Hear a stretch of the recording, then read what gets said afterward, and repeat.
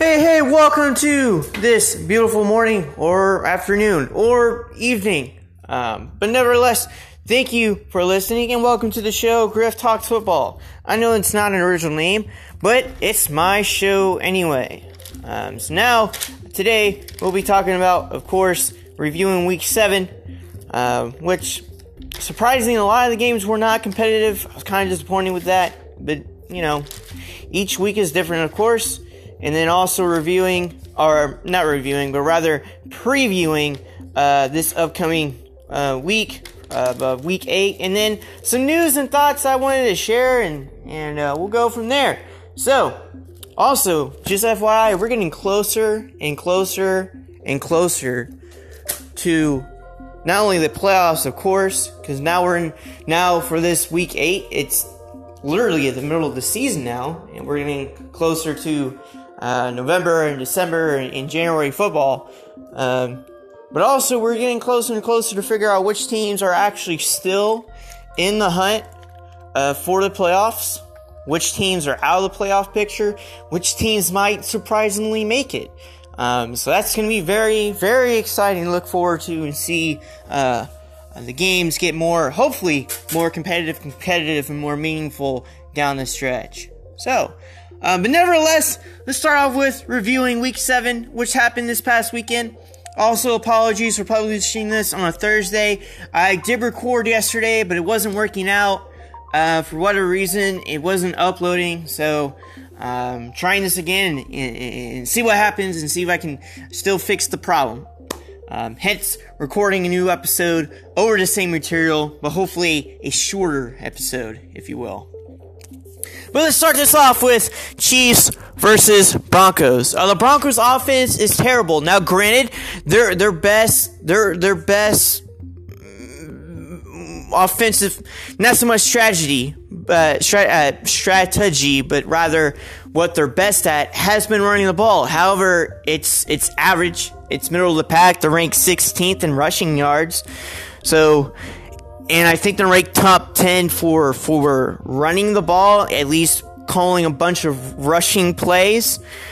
So they're very dependent on the run. And I think that's been like a trend for any head coach that ends up being defensive minded, or at least has a background being a D coordinator and working throughout their experience working closely with the defense instead of the offense, has been hiring offensive coordinator that runs the ball a lot, whether it's power or zone stretch. It's not so much of a West Coast, if you will, in terms of quick passing or deep passing or what people may deem air raid or what people may deem as spread. Like, a lot of it has been run heavy formations, and that's what the Broncos have been doing. However, their passing attack has been atrocious, not just on Joe Flacco, and it's not like he's avoiding the ball, throwing the ball deep, is that he's been inaccurate, and the offensive line is one of the worst in terms of pass protection, so you can't just call go route like you want to and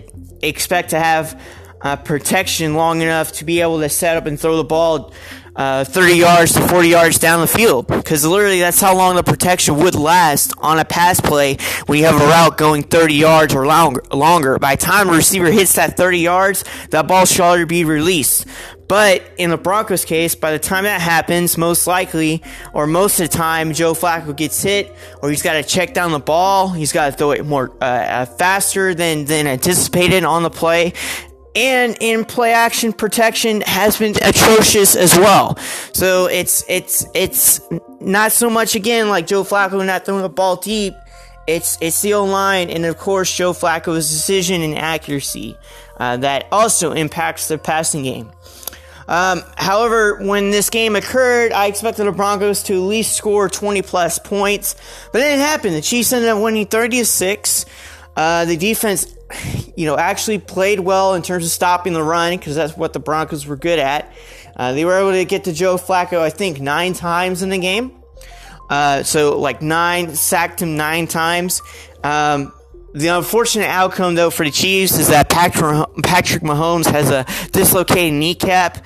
I'm not sure if he has surgery on it just yet, but I think yesterday he started throwing the ball, but he's still projected to be back and playing for the Chiefs between 3 to 6 weeks. So we'll have to see how that goes. But nevertheless, Chiefs move on to 5-2. Broncos are 2-5 right now. Packers versus Raiders. Now, when I preview this game, I talk about the running game of the Raiders versus Aaron Rodgers in the passing game, which that's what it came down to. But, you have Josh Jacobs, running back for the Raiders, who had over 100 yards rushing-wise, and it was impressive, but it wasn't enough, obviously, going against Aaron Rodgers, who ended up having a perfect passer rating of 158 point something, throwing 5 touchdown passes, as well as having a rushing touchdown, and throwing over 400 yards. And it wasn't like pass heavy. Most of it was play action. And then it was a 2-minute drill late in the first half where he started throwing the ball deep. And then it was like a short route to Vontaze Scantling. Yeah, I think he had a 5-yard out route and then turned that into a 74-yard touchdown pass. So all the work was yards after catch done by Vontaze. But nevertheless, Aaron Rodgers had a near perfect performance. He threw the ball 31 times, I think. He threw 5 incompletions. But at that point, the Packers were up 35-17 and then 42-17. So the Raiders got it closer, 42-24. But even with Josh Jacobs' 100-yard rushing performance, at that point, the Raiders had to go more pass heavy because at that point they were playing catch up. Most of the games the Raiders have been competing and playing have been more of a time of possession, taking the lead and then just running. But unfortunately, because the Raiders secondary is ranked second to last in the NFL in defending the pass or allowing passing yards per game, which is atrocious. Very hard to just run the ball, especially the team is able to stop that. And when you're going against a very impactful and significant and amazing quarterback in Aaron Rodgers. So congrats to the Packers on winning that. Rams versus Falcons. Rams snapped their 3-game losing streak. Granted they won 37-10. But it was against a team that has now lost 5 straight games in a row. They also lost Matt Ryan. He may play this week. He may not play. It's due to a high ankle sprain. But in that game, he got hurt. And at that point, it's not like they could catch up. And I'm not... And with the Falcons, they haven't necessarily been blown out of games. It's just that when they've blown a lead, they then play catch up the entire time. So it's not like they could just run the ball like they want to, which I think they're in the bottom league of rushing yards. And so they've been pass heavy. And Matt Ryan, I believe, is a really good quarterback. It's just when you have a defense that doesn't play well and you can't get a lead and maintain the lead and then you're playing from behind, it's very difficult to do that because at that point you're requiring a very experienced quarterback, and a backup quarterback got in and didn't do too well either. Rams didn't run the ball as well again, even though Gurley had over 50 yards rushing, but he had 18 carries, but he also had a receiving touchdown. The Rams passing game still good. So congrats to the Rams, moving on to 4-3. And the Falcons are now 1-6. 49ers versus Redskins. All defense and weather. Field was trash. It was wet and rainy weather. 49ers ended up winning 9-0, which, you expect to be a blowout because one team is far better than the other. One team didn't fire their coach. One team is just tanking, right? But it's very difficult to establish your, not so much identity, because you already have established your identity, but rather trying to use your identity. What do you identify as, whether it's a power running game out of heavy sets or zone stretch scheme out of one back sets with multiple wide receivers, or heavy sets, multiple tight ends, multiple backs, right?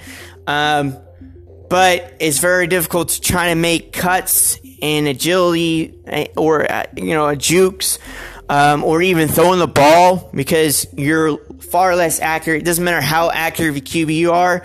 If you struggle to grip the ball and you're trying to throw it for timing routes, very difficult to do.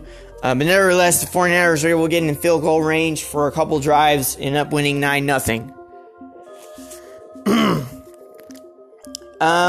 Texans versus Colts. Injuries impacted this Texans loss, but the AFC South still up for grabs. And I'll dive into this more actually later throughout the show after previewing games week 8.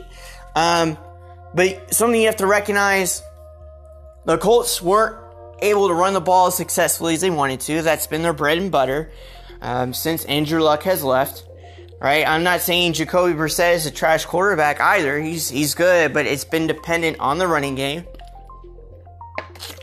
And the Texans defense, I believe, is ranked 8th in defending the run, or at least allowing rushing yards per game, which is pretty damn good considering that their secondary has been injured. And it's not like they're trash. They rank 24th in passing yards per game, which isn't for allowing, which isn't good. But you have to consider that their secondary has been injured. They traded a third or second round pick for a Raiders corner who will be playing this week. They lost 2 more corners to injury. One's going to be out for a couple weeks. The other is out for the season. I believe his name is Phillip Gaines, is out for the season. Luckily for the Texans, they still have their 2 starting safeties, Tashawn Gibson and Justin Reed, are still excellent. Just when you have depleted corners in your secondary, it can be very easy for an offense to just dink and dunk short passes to avoid the safeties or manipulate the safety to try to get a one-on-one matchup or take advantage of a bad zone coverage by a corner who's inexperienced. But, although they couldn't stop T.Y. Hilton from getting a receiving touchdown, he was held to just above 50 yards receiving, I believe, but other Colts receivers and tight ends were able to take advantage. And Jacoby Brissett ended up throwing over 300 yards and 4 passing touchdowns. I don't think he threw a pick. I think the Colts did turn over the ball once.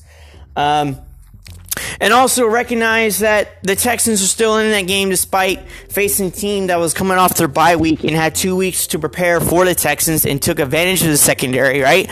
They were still in a competitive game. Watson was hit several times and sacked 3 times, right?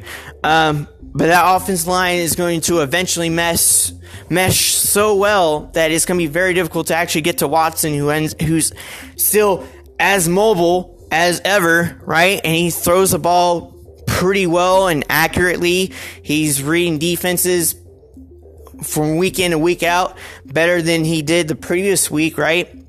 Or for any game that he plays. And despite losing Will Fuller, they still have targets. They still have Hopkins, one of the best, if not the best receiver in the NFL. He just hasn't been getting as much targets because it's either been going to Will Fuller or other targets or receivers or tight ends and running backs that they have that can catch the ball pretty well. So you want to have that as an offense, not just rely on one receiver. I'm not saying they're going to rely on Hopkins consistently. I imagine there are other receivers such as Kenny Stills and Keke Coutee will play better. But nevertheless, Colts end up winning this game 30-23. Unfortunately, Keke Coutee dropped the ball. That ended up going in the hands of the defender. Great play by Colts linebacker Linus I can't even pronounce his name now. But great player. So the AFC South is still up for grabs, and I'll explain that in more detail later. But nevertheless, that was by far the most competitive game for Week 7. Vikings versus Lions. Kirk outplayed Stafford. Stafford threw 4 passing touchdowns to 1 receiver. Impressive, yes.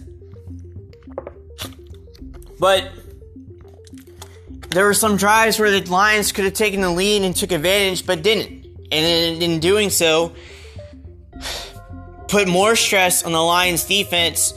And because they're in the middle of the pack and they're not as excellent, Kirk Cousins ends up playing well. He always does well against an average or porous defense. He doesn't do as well against a great or good defense. And ends up throwing 4 passing touchdowns, over 300 yards, great, beautiful throws. And despite losing Adam Thielen early in the game, the Vikings still scored 42 points. The Lions only scored 30. And so, congrats to the Vikings on winning that game. Jaguars versus Bengals. Bengals are 0-7. They look like they could be 0-16 and become the 4th NFL team to do so, which, FYI, the Browns became the 3rd team to do so back in 2017. Lions did it back in 2008. And Tampa Bay Buccaneers sometime during the early 70s. And so, I think Bengals and Dolphins, I think, are currently the winless teams right now. I don't think there's a winless team in the NFC. I don't think there is. It used to be the Redskins, but they won a game, I believe, against the Dolphins last week, or 2 weeks ago. But, you know, defense is atrocious. Offense is atrocious. Congrats to the Jags again. Winning that doesn't mean that they're a good team. They just took advantage and be able to beat down a pretty bad team. Cardinals versus Giants. Murray won, so the Cardinals won, but didn't outduel Jones. Jones, I think, threw 1 or 2 interceptions and fumbled the ball twice. So, turnover-wise, did poor against Kyler Murray, but he had more passing yards, had more touchdown passes. Still had an opportunity to lead the Giants to the comeback, but just, again, turned over the ball several times. And so, the Cardinals ended up taking advantage and beating the Giants, even though the Cardinals have a porous defense. And we have Saquon Barkley. It just doesn't make sense to me how the Giants lost this game. Like, granted, it was competitive 27-21, but you're going against a porous defense, right? You have a mobile QB and, again, Saquon Barkley. So it doesn't make sense to me how they still lost. Now, Murray, I think, only threw over 100 yards, or at least 150 yards. But it was the running game from Edmonds is his last name. He had like 150 yards rushing and like 3 rushing touchdowns. So, again, congrats to the Cardinals on winning 3 straight games. But for this week's opponent, which I'll mention soon, they'll most likely lose the game. Dolphins versus Bills. Closer than expecting. Like, granted, I know I mentioned that the Texans and Colts were by far the more competitive game. Like, this one was competitive, but it felt like you're just playing with somebody. Like, you're just teasing them, like, oh, we're allowing the lead, but then we're just gonna beat your ass and then make you feel like trash, and then ended up winning the game. Like, that was the Bills. That was basically like a big brother, little brother situation, right? Because now the Bills were down like 14-0, then they were crawling back, then it was 14-9, and then the Bills ended up scoring a touchdown and a 2-point conversion, 17-14, late in the third or early in the fourth quarter. And then they got another touchdown, 24-14. Then the Dolphins were coming back, scored a touchdown. Then, get this, they went for an onside kick, didn't recover. Michael Hyde was the one that recovered it, but then ran it for a touchdown to seal a game, 31-21. The Dolphins, of course, are still winless. 0-6, I believe, for the year. And then Bills are now 5-1. They'll have a competitive game this week against the Eagles. But it was closer than expected. Chargers versus Titans. Was it really a goal line stand? Like, the Chargers had the ball at 1st and goal, right? Only down by 3 points. At this particular time of the game is 23-20. So you have a couple timeouts. You're at the 1-yard line. All you have to do is, if you don't turn over the ball, you can just kick a field goal, tie a game, send it overtime, and all else fails, right? Okay. Chargers call a run play, faking a sweep, handing off to Gordon, 1st and goal, stopped. Chargers running the ball again, 2nd and goal, stopped. Chargers running the ball again with Melvin Gordon. 3rd and goal, but this time he fumbled the ball, and the Titans recovered in the end zone, and it sealed the game. So, granted, you could say that the Chargers should have tried something different, maybe a play action, right? Or maybe a different run play instead of running it up the gut, maybe toss it outside. Like, of course, you can go on all theoreticals that they could have done something different, but you can definitely argue that they should have taken care of the ball, and they didn't. And so that's literally been the theme of the Chargers, is that you see games on paper so far that you think they should have won, but they don't. Because they end up shooting themselves in the foot with turnovers, or they end up shooting themselves by getting in a hole that they're trying to come back from. Like, example, they were down 24-0 in the 4th quarter with the Steelers, who had a 3rd-string QB, who didn't have an excellent running game, who had an okay defense thus far playing this year. And you have Phillip Rivers, and you have multiple targets, and he still fucking lost. Like, great effort for coming back, but at that point, the minute left in the game at your own 10-yard line, no timeouts, and then you throw a pick on the second play of that last-minute drive to seal the game. So that's what it felt like. Like, the Chargers had an opportunity to tie the game or take the lead, and they fucking turn over the ball. So, congrats to the Titans on winning, but it wasn't really a goal line stand. It didn't feel like. I felt like it would have been more of a goal line stand if the Titans were up by like 6 points, right? Or a touchdown, and the Chargers had to score a touchdown and then an extra point. Like that, I would have felt like that was a goal line stand. This was more of Chargers shooting themselves in the foot because they were only down by 3 points. They were only down by 3. So, again, congrats to the fucking Titans on winning this game. It's just been pathetic play by the Chargers. It really has. Ravens versus Seahawks. Is Lamar Jackson the MVP discussion? Like, the Ravens are now 5-2. They beat Seattle at Seattle's home stadium. Right? They made Russell Wilson look like trash. He had the worst quarterback rating in his career, I think, or at least one of his worst games he's ever had. He threw multiple picks. He got sacked multiple times. And the Ravens probably could have scored a whole lot more points. Like, everyone's blaming this one player, Mark Andrews, for dropping a couple passes that could have turned into touchdowns. But mind you, Mark Andrews has been their most consistent player offensively, not only at the tight end position, amongst other tight ends, but also on the Ravens' offensive side of the ball. Like, Marquise Brown is more of a boom-bust player in a sense of either having a big play or just having a terrible game. But nevertheless, should have caught a couple passes for touchdowns. But the Ravens still won 30-16. So it was a dominant, not only defensively, from a defensive standpoint of view for the Ravens, but also the Ravens offensively were able to just run the ball down the Seahawks' throats. So, I don't think a lot of people are giving credit to Lamar Jackson. He's had over 2,000 yards scrimmage-wise, and that's more than like 7 NFL teams. So I really feel like if he continues to play well, he might be in the MVP discussion. But he's playing the Patriots within 2 weeks. So that if he succeeds against the Patriots, I feel like that's when they'll officially put him in MVP discussion. Saints versus Bears. Kamara was out. Murray stepped up. So this is a different Murray. This is Latavius Murray, running back for the Saints. He had over 100 yards rushing, a couple of rushing touchdowns on the ground. Teddy Bridgewater took care of the ball, of course. And they dominated throughout the game. And so, yes, the Bears scored like a late touchdown to get closer.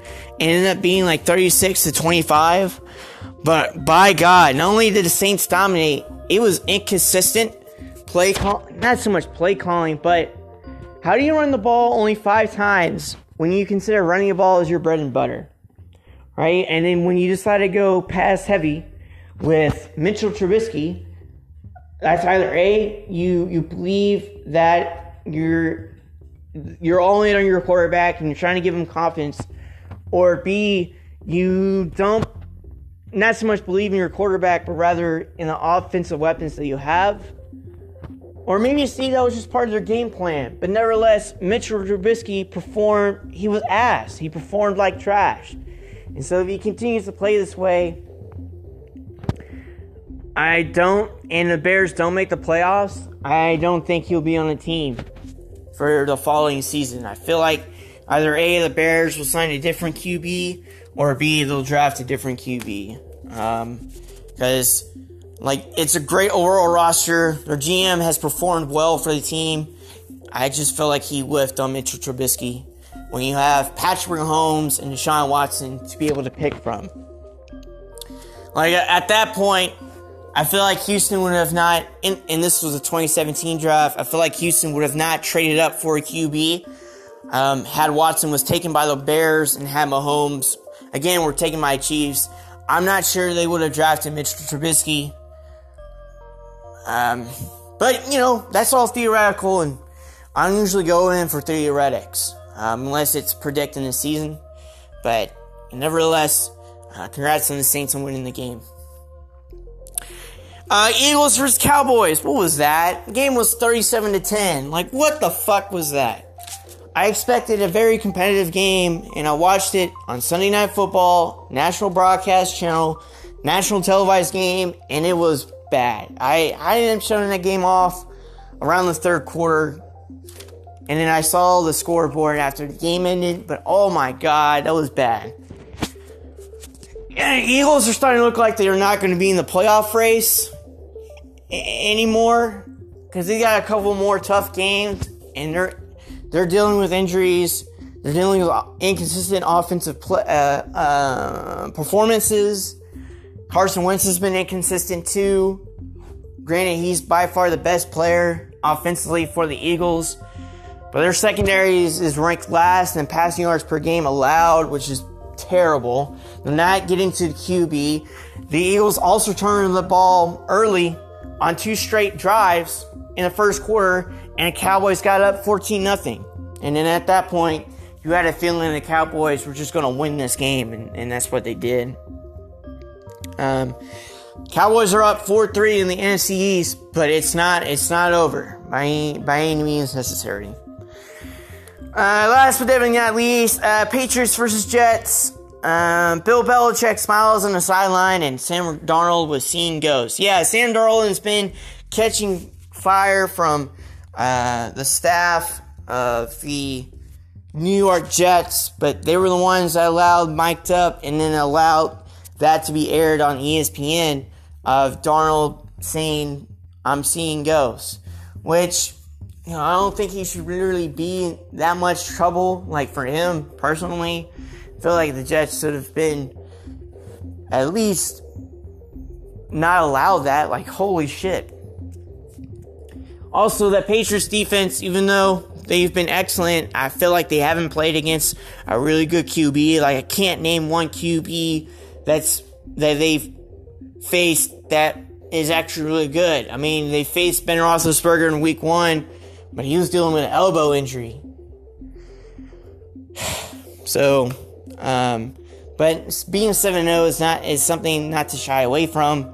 I feel like the next QB they'll actually play, or at least face a really good QB, is Deshaun Watson, because this week they're playing against Baker Mayfield, and he's been inconsistent. But also Bill Belichick smiling on the sidelines because he committed on purpose 2 offensive penalties. But Adam Gase declined it, and because of the decline, the clock continues to run. So Bill Belichick was able to run out the clock a little bit more to be able to end the game as fast as possible. And so it's a rare sighting seeing Bill Belichick smile. But nevertheless, Jets are trash. Congrats on the Pats on winning the game. And now we're going to preview for Week 8. I know that was a long segment for reviewing, but there's so much details to go over through per game. I'm also starting to lose my voice here. But again, congrats for Week 7. Here's Week 8, previewing what to looking for. Redskins versus Vikings. Just skip this game. Skip it. Doesn't matter if it's on Thursday Night Football being nationally televised. Doesn't matter if Kirk Cousins has a bad national televised record of like 4-27-1. Alright? It's the Washington fucking Redskins. They're terrible. There's no way. I swear, they fucking win somehow. Oh my gosh. That would be piss poor, and that would piss me off. There's just no way. Just skip this game, because the Vikings are going to dominate. Just skip it. Seahawks versus Falcons, skip this game too.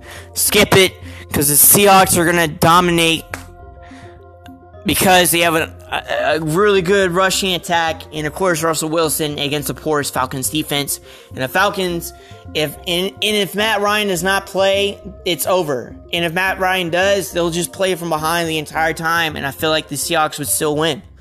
Chargers versus Bears, this might be another L for the Chargers. I feel like they'll somehow shoot themselves in the foot. Like, if they're at first and goal, fumble the ball, game over. Or if they're playing and they bury themselves 24-0 and try to come back, game still be over. It's just inconsistent play from the Chargers. If there's one thing you're looking for is how does Mitchell Trubisky perform against the Chargers defense. If he can't, not only for the Bears running game, if they can't get going, and if Mitchell Trubisky cannot make accurate throws against a really poor secondary, then the Chargers might have a chance to be able to just take the lead in this game and not look back. Or they take the lead in the game and they give it up, because that's happened before. But this might be another L by the Chargers. But something to look into is how does Mitchell Trubisky play against the Chargers defense. Giants versus Lions, an opportunity for the Lions to climb back in the playoff picture. Look, they're 2-3-1 right now, but if they win this game, they just go back to 3-3-1. Okay, they'll be slightly above 500 because of the tie game. But this is their opportunity. They're going against the poorest Giants secondary and a poorest run defense.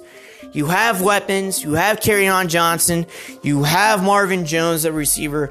You have Galladay at receiver. You have Hawkinson at tight end. You have weapons. You have Danny Amendola. You have Matthew Stafford, who, of course, has never won an NFC North division in his life of his 11-year career, but he's got an opportunity to get back in the playoff picture by beating the Giants.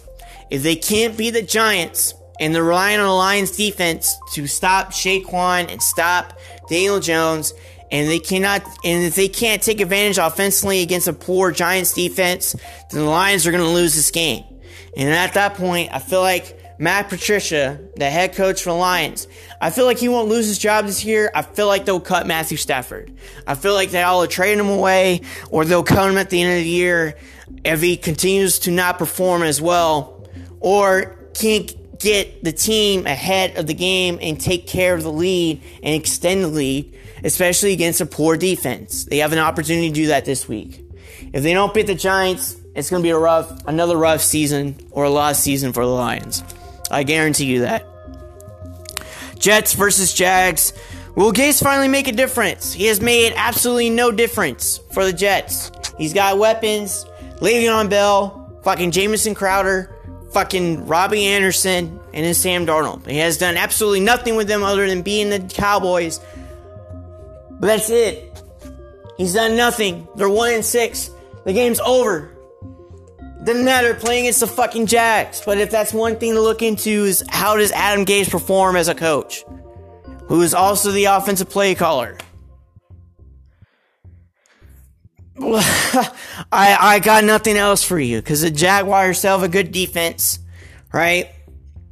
The games they've lost have been to good, competitive, playoff potential teams, including the Texans. So I don't, if Gase doesn't make a difference, the Jets will lose. Bengals versus Rams. I guess one thing to look into is, will Gurley have 100 yards rushing in this game? Will he actually have 100 yards rushing? That's something to look into. I don't think I feel like his best performance was against the Panthers. I think he had over 80 or 90 yards rushing at the most, but he still hasn't had 100 yards rushing. This is an opportunity to do that against the Bengals. And 0-17, right? The only way the Bengals will be able to win this game is through their passing attack, because the Rams secondary has been porous. They need to avoid Jalen Ramsey. They need to be able to throw the ball quickly and avoid the Rams' pass rush. And then try to somehow keep it balanced with Joe Mixon. I'm not saying run the ball with Joe Mixon. Yes, he is a running back, but their running game has been bad. I'm saying that they probably should stick more with the passing game and get Joe Mixon as a receiving back.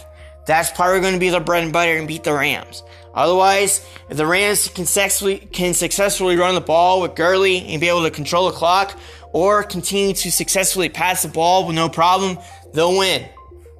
That's something to look into, or at least that will probably be the theme of that game. Titans versus Bucks. Another good game by Ryan Tannehill. He played okay against the Chargers. Bucks are still an inconsistent team, but the Bucks are coming off a bye week. They have 2 weeks to prepare for the Titans and to see how Ryan Tannehill does in the offense. And Bruce Arians is a good play caller. He's trying to get the best out of he can out of Jameis Winston. So look for the Bucks to probably run the ball, at least make or at least minimize Jameis Winston's turnovers as much as possible. But that's something to look into for this game. Is will it be another okay or good game by Ryan Tannehill, or will it not be? Bills versus Eagles. It's going to be Carson Wentz against the Bills defense. Nothing to take away from the Bills running game or Josh Allen playing good. Nothing to take away from the receivers. I know that the Bills are going to score points. They can either run the ball against the Eagles with no problem, or throw the ball deep as long as Josh Allen is accurate, of course, against a porous, dead-to-last secondary in the NFL with a speedy receiver in John Brown and with a good possession receiver and route runner and Cole Beasley, and they have other targets to throw to. But I'm saying the theme of that game is going to be Carson Wentz against the Bills defense. Bills defense, number 2 in the NFL for allowing rushing yards per game. Excellent. Number 3 in NFL in total yards per game allowed. Excellent. Ranked number 8 in the NFL for passing yards per game allowed. Excellent. Ranked 30 in NFL for points per game allowed. Excellent. And top 10 for forcing turnovers. And top 10 for forcing sacks. Excellent. Carson Wentz, it's he, himself, and I. Or me, myself, and I. That's basically what Carson Wentz is going to do. He's going to have no running game, really. Right? He's going to rely on Zach Ertz as much as possible. But the Bills are probably going to game plan around Zach Ertz. Right? Deshaun Jackson is probably not going to return this week, so they have no vertical stretch. Or no receiver that can stretch the field vertically. Right? Alshon Jeffrey has played like ass. And then Nelson Aguilar, who can stretch the field vertically, has also played like ass because he's not catching the ball really well. He's not. He's getting paid millions of dollars and he's dropping it. Fucking terrible. But, and the Eagles' pass protection has been inconsistent. But that's something to look into, and that's going to be the overall theme. It's going to be how can Carson Wentz perform against the Bills' amazing defense.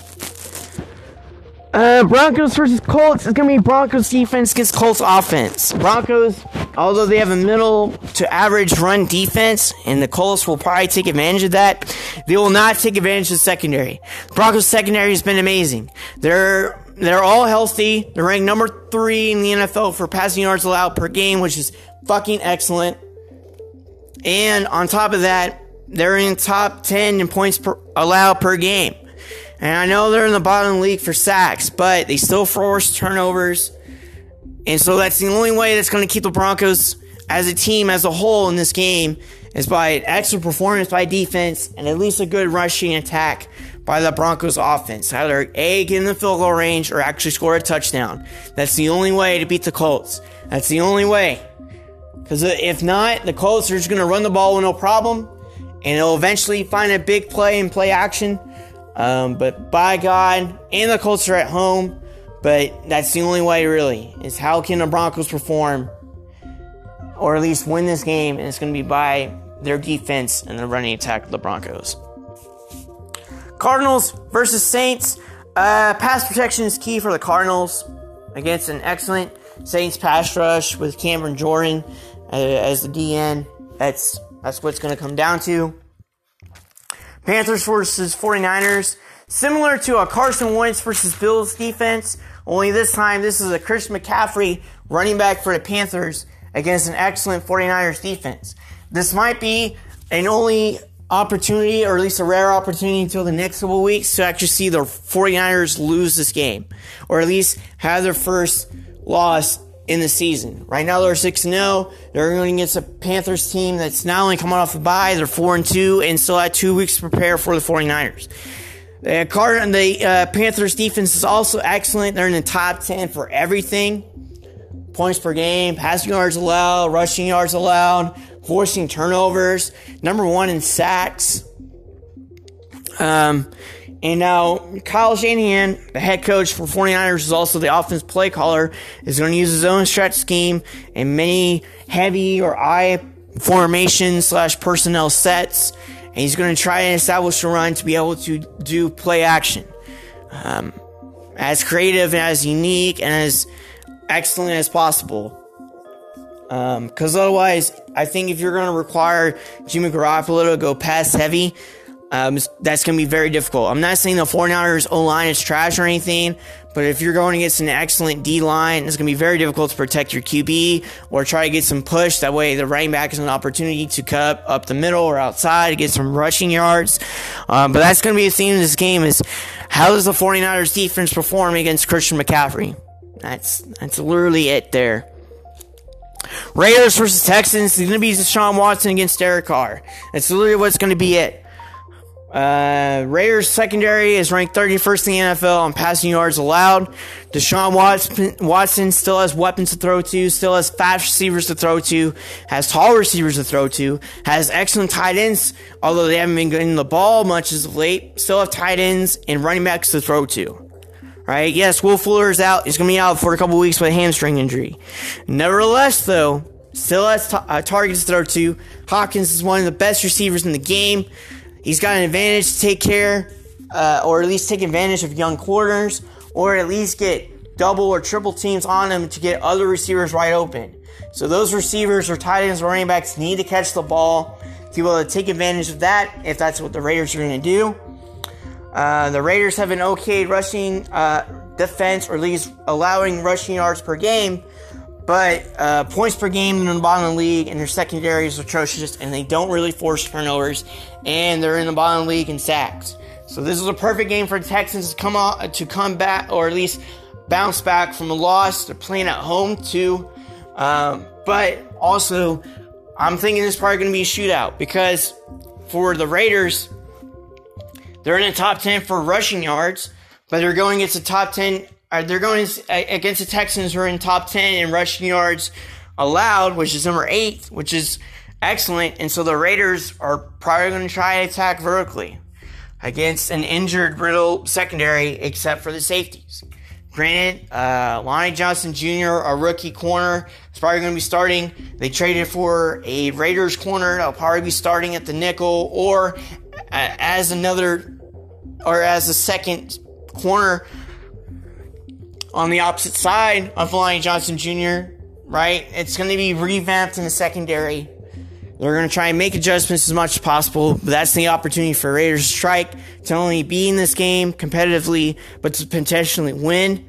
But I'm not saying the Raiders aren't going down without a fight, and I'm not saying the Texans are going to easily lose this game. I'm just saying for the Texans to win this game, it's got to be pass rush, right? Forcing sacks, forcing turnovers, but it's also got to be having an opportunity to take advantage of a poor secondary. Like, the odds are in the Texans' favor.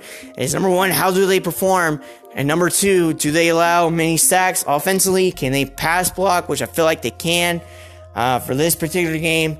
And number 3, can Watson take care of the ball and make great decisions? And number 4, can the Texans offensively, when passing the ball, can they do their bread and butter, where it's short to intermediate routes, set up deep routes, or to at least set up the run, or to at least set up a play action?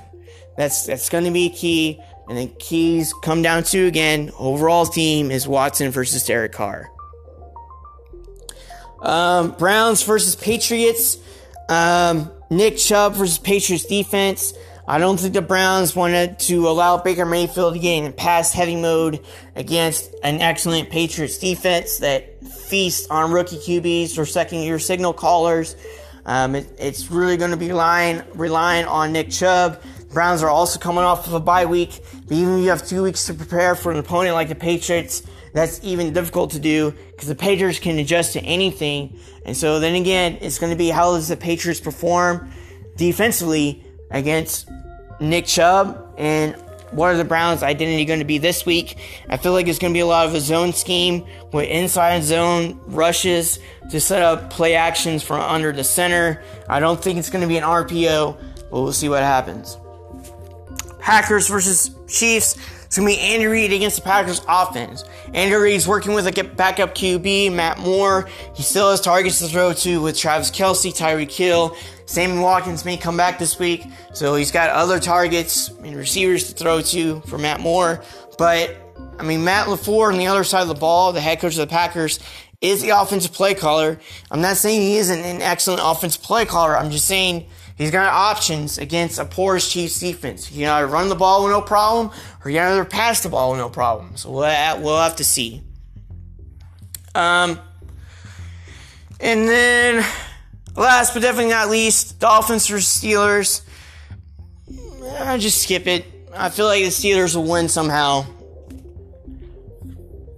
Like, if you're actually going to see this game, it's going to be Steelers defense against Ryan Fitzpatrick. That's really it. Who's the quarterback for the Dolphins? And that's it. I know it's been a long-ass episode. I know my goal has always been to try to keep it short, but it's just a lot of details for not only reviewing the games, but also previewing. Here are a couple of more thoughts. I'll make it short as possible. Again, as I mentioned this before, Patriots defense, it's great, but they haven't faced a phenomenal, good, or great QB just yet, right? NFC East is still up in the air. Just because the Cowboys are now one game ahead doesn't mean that they've won it, right? And the NFC East throughout the years has always been competitive. It's always come down to 3 or 2 teams to win that division. So I imagine the Eagles might still be in it somehow. And I also imagine the Giants might be in it somehow. As for the AFC South, it's still going to come down to between the Texans and the Colts. I know that the Titans and the Jaguars have opportunities to win their game and win their 4th game of the year to both go 4-4. But I don't think they're as excellent as the Texans and Colts. And I know the Colts beat the Texans because number 1, they were coming off a bye week. And number 2, they had 2 weeks to prepare for the Texans. And number 3, the Texans had an injured secondary. So the next time that the Texans and Colts meet, the Texans will be fresh off of a bye, or at least 2 weeks, or at least 2 weeks later after receiving their bye, so they'll be healthy. And I think when they meet again at the Texans Stadium, it's probably going to be a better pass protection performance with the Texans online. And I think Watson is going to take advantage with the weapons that he has against the Colts secondary. Because it wasn't like they're doing actually well. Yes, they forced 2 interceptions last week against Watson. But you have to remember, they're actually getting pressure that game. And even forcing 2 interceptions, the Texans were still able to rally and at least make the game as close as possible and try to get a comeback. It was just the second interception was a drop pass by Kiki QT that ended up in the hands of Darius Leonard, the linebacker for the Colts. That was the player I was trying to name. So, if the Colts win like their 5 straight games after beating Houston, and they'll go 9-3, and the Texans, if they win the rest of their games and then face the Colts, they'll be 8-3 at the time, I think, or some record like that. And so they'll be 1 game behind the Colts, and so they have an opportunity to beat the Colts and take the lead in the division. But that's still far ways away. But I'm just saying the AFC South isn't over. And then teams most likely have fired their head coaches depending on the success or depending on the failure of the team, really, too. Dallas Cowboys with head coach Jason Garrett. If they don't make the playoffs this year, that's probably when they'll fire Jason Garrett, because he's been there for 9 years and he hasn't won a Super Bowl. He's only won 2 playoff games. All right. Both the New York Jets and Giants with head coach Adam Gase and Pat Shurmur. I feel like they'll fire the head coaches. I know that Jets will most likely not make the playoffs this year with the way they're performing. Because of that, they'll probably fire Adam Gase. Same thing with the Giants. Just because of the offensive weapons that the Giants have, they'll fire Pat Shurmur. Los Angeles Chargers with Anthony Lynn. I wasn't going to put him in this list, because this is, again, his 3rd year. I feel like it's going to be one of those situations where it doesn't matter if you've been there for 1 year or 3 years. If you have a poor performance, or at least don't meet up to the ownership's expectations, you'll get fired. And I feel bad for Anthony Lynn, because he's turned around that roster pretty quick to be able to make the playoffs last year and be able to, on paper, be in the Super Bowl contention. Just right now, they're not playing well. And I feel like they don't really need that, because that's so many head coaches that Phillip Rivers has lost and then gained. So it hasn't been consistent. Minnesota Vikings with Mike Zimmer. I wasn't going to put him here as well, but if they don't make the playoffs this year, despite having an excellent roster, I think they'll probably get someone who can make Kirk Cousins better, or at least make the team better somehow. Or they may keep him and then toss Kirk Cousins away. Who knows? Miami Dolphins with Brian Flores. I feel like it's going to be one of those situations again. That's what happened with Steve Wilkes, who was a head coach of the Cardinals for the 2018 season. He was only there for 1 year and then got fired for a poor performance. Even though, that shouldn't really happen. Coach is trying to establish a culture there and trying to get the program going, but unfortunately that's not. Unfortunately, we have bad ownership and there is impatience.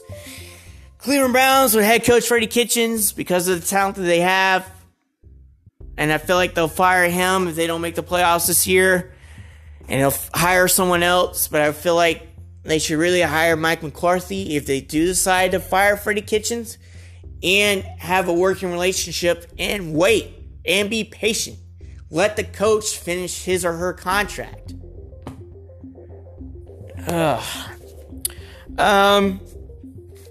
Jacksonville Jaguars with Doug Marrone. If they don't make the playoffs this year, they'll fire him too. And then Atlanta Falcons with Dan Quinn. I feel like they will fire him if they don't turn it around. At least have a better record or make the playoffs. But we'll have to see. And that is all my news and thoughts for the fucking week. Thank you so much for listening. If you're listening to this in the morning, thank you so much. Hopefully your morning's going well. If you're listening in the afternoon, hopefully your day has gone well. And if you're listening in the evening, hopefully your day has gone well and you'll be able to get some sleep for the next day. And as I leave you this, remember to have a kick-ass day, fellas. And I will speak to you next Wednesday.